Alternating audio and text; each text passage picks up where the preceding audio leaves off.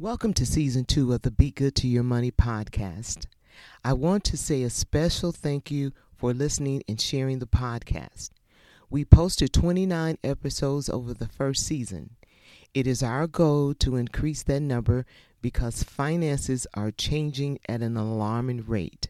So if you haven't subscribed, please do me a favor and subscribe to the podcast on your favorite podcast channel such as Apple, Google Play, Stitcher, Pandora, Samsung, and iHeartRadio.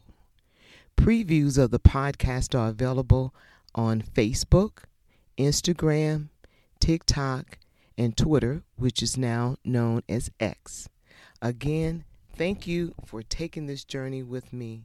And remember, if you be good to your money will be good to you.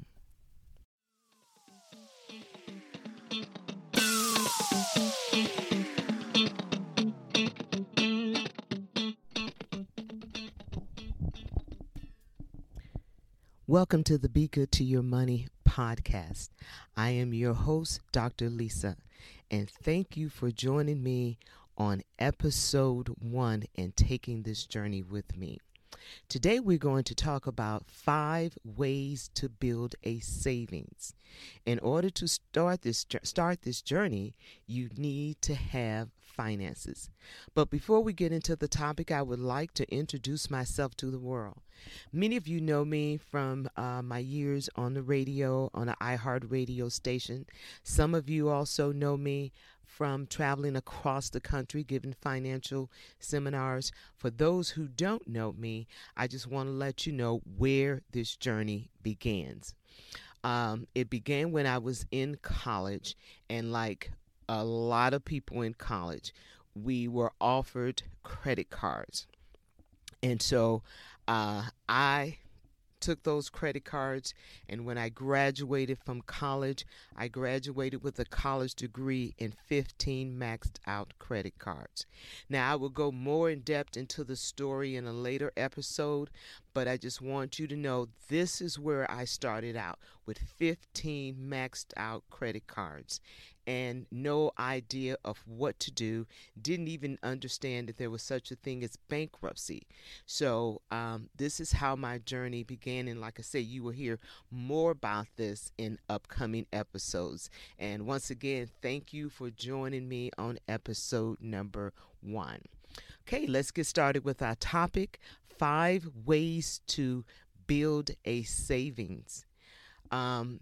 When I started part of my journey here to financial recovery, I had to learn that I needed money in the bank. I needed finances.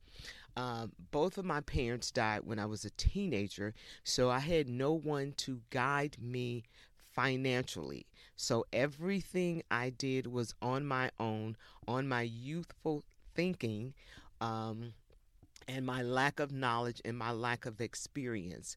So once I decided to pull myself back from this mess that I had gotten myself into, the first thing that I learned is that I needed to have some money for reserve because I had maxed out those credit cards and I could no longer use them.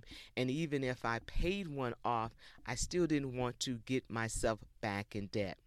So the first thing I had to do was start a savings account. And I started it with step number 1. I had to set a goal. Back then, it was $25 a month. For some people today, because there was also a recession back when I was in college, so for some people today, $25 might be all that you can do. But I started. The main thing that you have to do with this, when you set this goal, be consistent with it. Okay, let's talk about how I set the goal. I determined that I would do $25 a month, and believe me, that was a stretch. Do not set a goal for an amount that you know that you will struggle to obtain, because what will happen when you struggle to obtain the goal? You will get discouraged and you will stop. But this was a struggle that in a goal that I could push for. It was not a goal that was really a struggle. So at the time, I set a goal, $25 a month. So when you set your goal, determine how much you're going to do. Give yourself a target date or target time. And once again, be realistic and determine where you're going to place this money. Having it at home in the envelope system, that's good. But if you know right now that you have a problem with holding on to money, having that money in your house with quick access to it will not work for you. And we'll talk about some of the psychologicals. When you're in debt and having financial problems, there's a lot of psychological things behind it. And I had to discover my own psychological problems behind it. And we will go into that in another episode. But determine how much you're going to do, a target date to reach your goal. If, let's say, you decided that you wanted to go on vacation and it's going to cost you $1,000 and you need this money in 6 months, so set that goal. My date at that time was once a month because I had to train myself to save because I had never done this before. And I saved $25 every month. And the thing was that broke my spirit on all of this was that when I finally saved $500, I was so proud of myself. And I just want to remind, this was when I was in my 20s. I was so proud of myself that I had saved this amount. I had never saved that much money before, $500.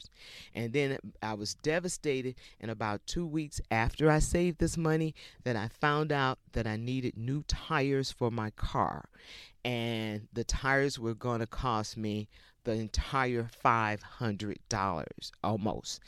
And I went home. I was upset.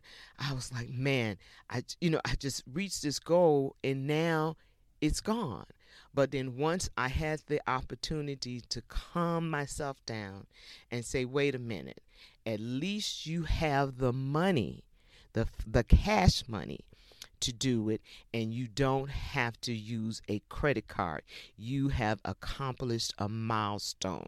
So then that's when I started to feel a lot better about the whole situation, when I realized for the first time in a long time, I'm paying for something and I'm paying cash for it, and I'm not using a credit card.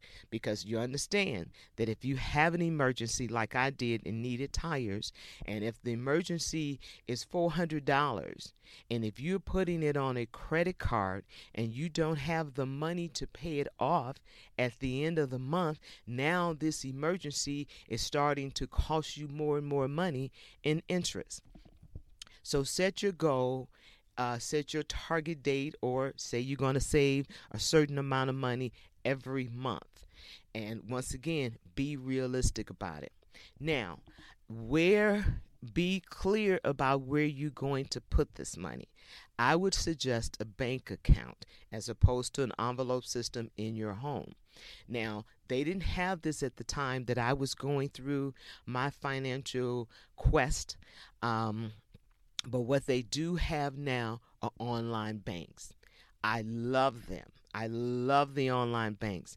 I've been using one now, say about 25 years. I've had absolutely no problems. I've never had to call customer service. I've never had to question anything that they've done.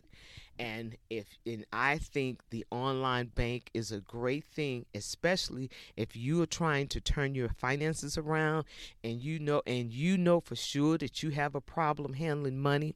And here's the reason why: because a lot of us will buy things without thinking about it. And we will go out and we will pay the highest price for it. We just make totally bad decisions when an emergency comes up because we are walking in fear. And so the thing about an online bank is that you can't get the money right away. And people are saying, oh my God, why would I want to do an online banking? I can't get my money right away. I need to have my money now. I need to have it right away. And that same kind of panic talk and panic thinking is when we go out there and we make bad financial decisions. Now, what you have to do with the online bank is it will be attached to a bank account that's in a brick and mortar location, such as Wells Fargo, Chase Bank, or Bank of America, your credit union, whoever you have your account with. And you have to go online and you have to ask for that money to be transferred back to this account. And it might take a couple of days to do that, which also gives you time to calm down and to think about your situation. And if you really, really needed it right now, with the fact that you have money in the bank, there is most likely a family member will say, hey, you know what? Go ahead, get the air conditioner or whatever this major thing is you need right now, get it, and when your money transfer, pay me back. But I like it because it gives you time to think about your decisions before you just grab the money and go and look back a month or two later and say, oh, I regret that decision, or I regret that purchase. And plus the other thing with the online bank is that because they are not brick and mortar, they pay like 3 times, some cases 4 times, the amount of interest that a regular savings account pays. So while you're accumulating your money there, you would be making more money than you would be making if you had it at a bank or a credit union that you could walk up to and get your money right away. But I love the online banks. Like I said, I've been dealing with them for 25 plus years, never had a problem. And they have some of them, if you check them out now, they might have an offer where they are giving you cash money to open a savings account. I know a lot of major banks now. I think I got an advertisement in the mail maybe a month or so ago from Chase Bank offering $500 if you open up an account. I don't remember if it was checking or savings. But if you have an offer like that and you can meet their qualifications, that would be a great thing to start out, because at least you'll start out with $500 plus whatever amount you had planned to start with.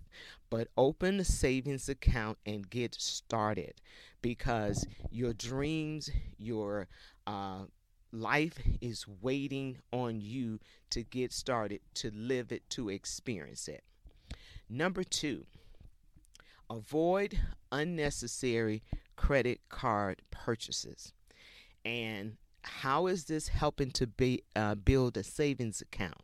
Because if you keep charging stuff on your credit card and the credit card amount balance keep going up, which means also the monthly payment is going up, then that means that you are cutting from your savings, and you want to avoid those unnecessary purchases.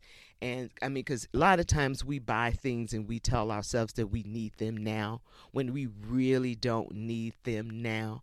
I would say a necessary purchase for a credit card is for an absolute emergency. And part of this is get yourself out of debt with the credit card. And just to give you another little story on that incident, like I said, when I started on this financial journey, I started with 15 maxed out credit cards, a college degree, and not a dime in the bank. And so what I started doing, the reason why I was putting $25 in the savings account, I was also putting $25 on this credit card bill. And we'll talk about that in another episode. So, if you have any comments about this, you've gone through the same thing, or any questions, please feel free to, put the comments in. But I'll break this down more in another episode. I might even decide to do one live where I can put a chart up and show you exactly what I did. But you have to get rid of this credit card debt. and so that you can start saving more. Because at that time, my saving was $25, but as I paid off a credit card, I increased the savings amount. Now, if you continue to create credit card debt, then eventually you're going to start taking money from your savings goal and start putting it on your credit card. And so stick to emergencies with your credit cards and pay them off as soon as possible. Before we go on to the next point, I just want to let you know that I have a free offer for you. I've written an ebook entitled The Future of Money. As we know, money is changing on a day-to-day basis. At one point, we were just living with a checking, savings account, and a credit card. Now we have added cryptocurrency, NFTs. A lot of more things have changed financially, and this book is entitled The Future of Money. So feel free to go to my website, Lisa Fry, FRYE.com. That's Lisa Fry, FRYE.com, and download. It will be sent to you in an email. My new free ebook, The Future of Money. Okay, number 3, automate your savings plan. If you know that you will have a hard time doing, and the easiest way to do it anyway is just to automate it. Have where you, and banks would love to do this for you because they know they have money coming in, but have it set up with whatever your goal is, whatever the amount is. If it's the $25, have it set up where the $25 automatically goes into this account. This way you don't have to trust yourself, which, like I said, we're going to get into the psychological things behind being in debt and not having savings. That way you don't have to trust yourself to do it. Set your savings plan up on an automatic plan with your bank or whatever. Now, I'm just thinking here with the online bank. I've never done that with them, so I don't know if they would do that, but at least you can have it set up where it comes out of your account from the brick and mortar bank, automatically going into your savings. So I don't know if you can do it directly from your paycheck, but I know you can do it from another bank account or the account that's attached to the online bank. But automate your savings plan. And number 4, make cutbacks on spending to ready yourself for your goal, to help you reach your goals. Cut back on your spending. Many of us, and I have to raise my hand too, we will spend money on things we really don't need. And that's a psychological thing too. I recently, I'm still in the learning stage. I'm still in kindergarten on all of this, and I'm sharing with you things that I did back then and still do now. I was in a situation where I was just completely bored, and for years I just went shopping, telling myself I'm buying deals, and the next thing I know, I ran out of closet space. I ran out of space for my shoes, and I finally said, and it did not dawn on me till I was putting up some shoes, and about 20 boxes fell over, because I keep my shoes in boxes, and about 20 boxes fell over. One hit me on the head, and I guess it hit me on the head to say, hey, there's a problem here. And so what I had to do was to get with myself and say, hey, there is a problem here. And so I had to stop spending the money, and I realized I was just doing it simply because I was bored. And what was there to do? Go to the mall. And I'm not a good online shopper, thank God for that. I am not. Online shopping has not resonated with me, and I'm so glad, because that is so easy to do, so easy for you to pick up something online that you don't need and have it sent to you. And most of us, when it comes time to sending it back, was like, I don't feel like going over here to wherever I need to do to return it. I'm spending more money in gas just to go over there to return it. So you keep this stuff. And so anyway, Stop buying things. Cut back on your spending. And like I said, another episode is coming up where I talk about how I buy the grocery, how I buy different things, buy cars, everything. But I want you to experience this journey with me. And the last one, number 5, which I mentioned earlier, be consistent. Be consistent. Whatever the amount is, if you find yourself with an amount that's not working for you, that you might have to reduce because, a lot of us don't like to sit down with pen and paper and come up with a number that's realistic. So we come up with an amount that's unrealistic. And so if you see where you're struggling, and I'm just using the $25 because that's what I did, but if I did the $25 and at the time of the month that I said I was going to put the money in the account, if I was struggling to come up with the $25, then I would stop and say to myself, okay, so how much do I really have? Do I have 15? Okay, well, maybe I need to change my goal to 15 and do it every month. So if you are struggling to be consistent with the amount that you are saying, then you need to change that amount. You might need to lower. You might even find out that, hey, at the end of the month, I can really do 40 instead of 25. So up the amount, because the faster you get to your goal, the better it will be and the faster you will start to enjoy your life. Again, I am your host of the Be Good to Your Money podcast, Dr. Lisa. My best-selling book, Be Good to Your Money, is available anywhere books are sold, Amazon, and it's also available on my website at lisafrye.com. If you buy the book from my website, I will promise to send you an autographed copy. Thanks for sharing your time with me for episode 1, and please come back for episode 2. I have a lot to do on this journey. Thank you.